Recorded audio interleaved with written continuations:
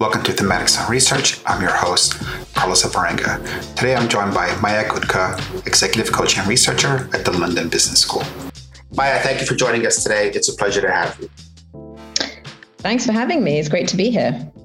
Hi, Maya. I'd like to start by having you introduce yourself to the audience. Please tell us a bit about you and a bit about your work. Sure. So I am an executive coach and researcher. I have had a career journey, as most of us have, but I started life as an economist and I was consulting. And so I was in professional services, financial services, and then made the transition while I was at KPMG into leadership development and coaching. So what I like now as an academic researcher, I supervise other people's research, is that I have both lived that sort of management leadership career myself. I coach, so I hear from leaders all the time. And then that means that when I'm getting involved in research, I want to be working on topics that I know were both important to me, but are also relevant to my clients and resonating today. And Maya, this particular project, what led you to this project? Was it an idea you all had, or how did you come to pick this particular topic for your research?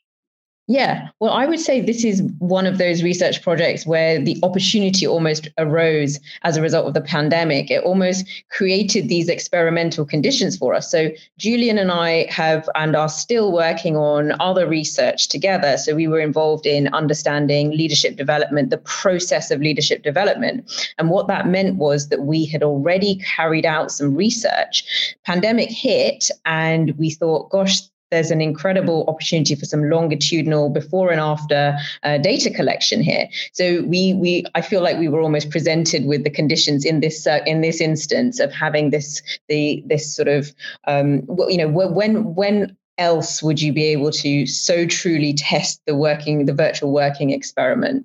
Yeah. And every research project has its challenges in design and execution. Tell us a little bit about this particular project. Yeah, well, I would say, I am involved in others, and I definitely agree that most of them do have challenges with design. I would say from a longitudinal perspective, this was one of the really nice projects to be involved with, because we had our before and then we took our after. With any form of longitudinal data, there's always a drop off. So you'll see that we were looking at, 300, 400 as our N initially, and then that drops off, to sort of less than a third of that.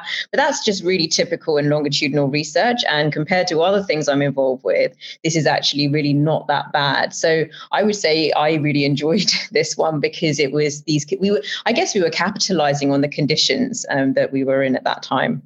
Am I, as the research findings were coming in, as you were looking at what you were going to write about, what things intrigued you or stood out to you about the findings, especially in this sort of very novel situation, as you mentioned? Yeah, I think I was thinking about, what has been novel and surprising. I would say in some ways, because I am constantly having conversations with leaders, and I was hearing a lot during this pandemic period about what was happening as a result of the working conditions. What's been really helpful with this research is being able to put some structure on it, drawing on the theory, but then also getting the empirics to back it up. So when I'm hearing my clients saying that they're finding it stressful and exhausting, now I understand that there is a cognitive element, to the work. There is a task-based element. There's a people-based element. Some of these are really great in the virtual environment. There's less interruptions. You're able in some ways to do much more demanding cognitive work.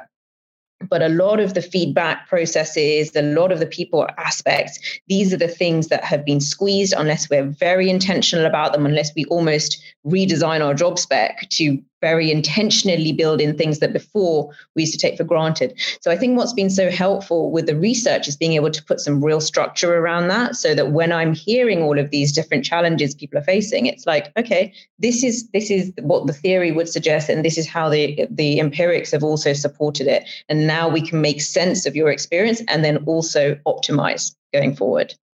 And Mike, what would you think when you think about the research? What are the key takeaways for you as one of the authors from the work? Yeah, so when I now talk about this research, what I say is often I think we can be quite polarizing with discussions around hybrid working and, virtual working. It's good, it's bad. This is the decision made for this company. It's going to fail for these reasons. Actually, both have great strengths. both have levers of influence, things that you can do in a virtual environment that you can't do in a face-to-face environment. So what you really need to do is optimize for those. So be aware of those and optimize for them. So for example, virtually, you've got so much freedom in terms of how and when you choose to do your work. You can really match that to your lifestyle, the way your brain works. That's a great freedom and an autonomy. In the office, on the other hand, all of that interpersonal interaction is great for brainstorming, and it's great for relationship building. It's great for learning, social learning. So how do you really optimize for the strengths of both environments in quite a structured way? That's what I would take away from it. There are a couple of really nice tables in the research, which, I really want to share more widely. One which kind of shows the two different the quadrants, like the structure that you might now think about. So, in a virtual environment, if you're being task-based, it can be easy to be quite transactional, like you might be with a contractor. If you want to get to that sort of nirvana where you are also taking care of your people and inspiring and enabling, you're probably going to reach a place where you are inspiring and enabling your people. You're not going to be able to do the kind of support, the kind of mentoring and coaching that you would do in an in-person environment. So just thinking through what your environment is, and therefore what the behaviors that are going to be, that are going to really work in that environment, I think is really helpful. And there's another table which just takes you through some of the key activities that we do in our working day, and just highlights, based on the research, the interviews, the data points, what are the strengths and what are the weaknesses in both a virtual and online environment. So I think that's a really useful thing to think through when you're then designing your working ways. By our audience are largely business executives. Tomorrow you're in that role. What do you do differently as a leader based on what you've learned as a researcher? Yeah, well, I think there is a real gap when it comes to, from an operational perspective, I feel like there's a real gap in thinking about how we get people to do their best work. So we talk a lot about, how to motivate and inspire people, but how do you create the conditions for the best cognitive work, the best brainstorming, the best teamwork? And so what I would want to do is sit down and think about these key tasks, because we know what these are now. We've categorized these in the research and say, okay, look, these are the dominant types of work that are taking place. So how do we now structure our time in the online world and face-to-face to really make the most of those different types of work and actually do that strategic design planning? It's not going to be perfect and it needs to be iterated. And that's fine. That's part of the feedback process. But I often think that we allow it to just sort of happen. We just allow the working day, the schedule, the calendar, the meetings to just sort of happen. We find a convenient slot for this meeting and that's how it works. There's not very much design going on. So I would want to invest that time up front in design and then revisit that on a regular basis. Right, just a quick follow-up. It sounds like you're saying there's some design component, which is figuring out what's the right environment for some of the categories of tasks that you talk about in the paper. Is that what you're saying? That maybe that's something that we could do a little better in the future? Yes, exactly. And this is why there is no right or wrong. There is just what is right for your team and the people within it.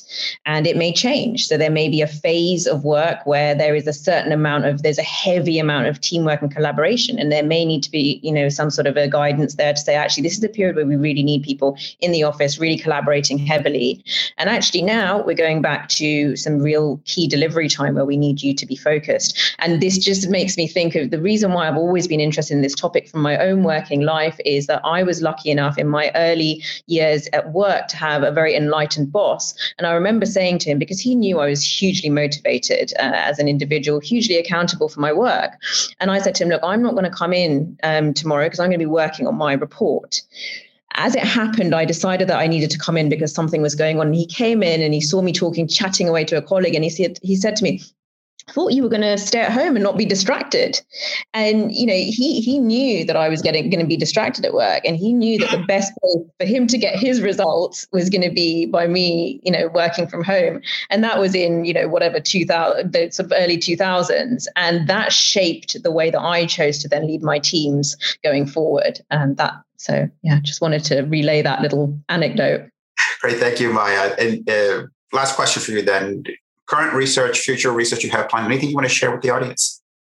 Yeah, quite a few different things actually. So building on this whole virtual work thing, I've then become really interested in digital well-being and the social media and how we use that, because one aspect of the virtual world is how do you create serendipity? How do you create the sort of water cooler moments, the things that happen at networking events? Social media can be a great venue for that, but it can also create a lot of overwhelm and a whole set of mental health issues. So I've, from a positive psychology perspective, really looked into that. And the other one that my research student is, my supervisee is looking into right now, is burnout and workaholism. So the relationship between those and having a calling, because we often talk about, being passionate and motivated and, really dedicated to our work and all those great things. But actually, how does that interact with workaholism and burnout? Because we know that those are huge issues today as well in the working world. So some really interesting stuff. Yeah. That's good, Maya. We'll look forward to seeing that when it's ready. Thank you for your time today. I appreciate taking a moment to speak with us. Thank you for having me. I really enjoyed chatting.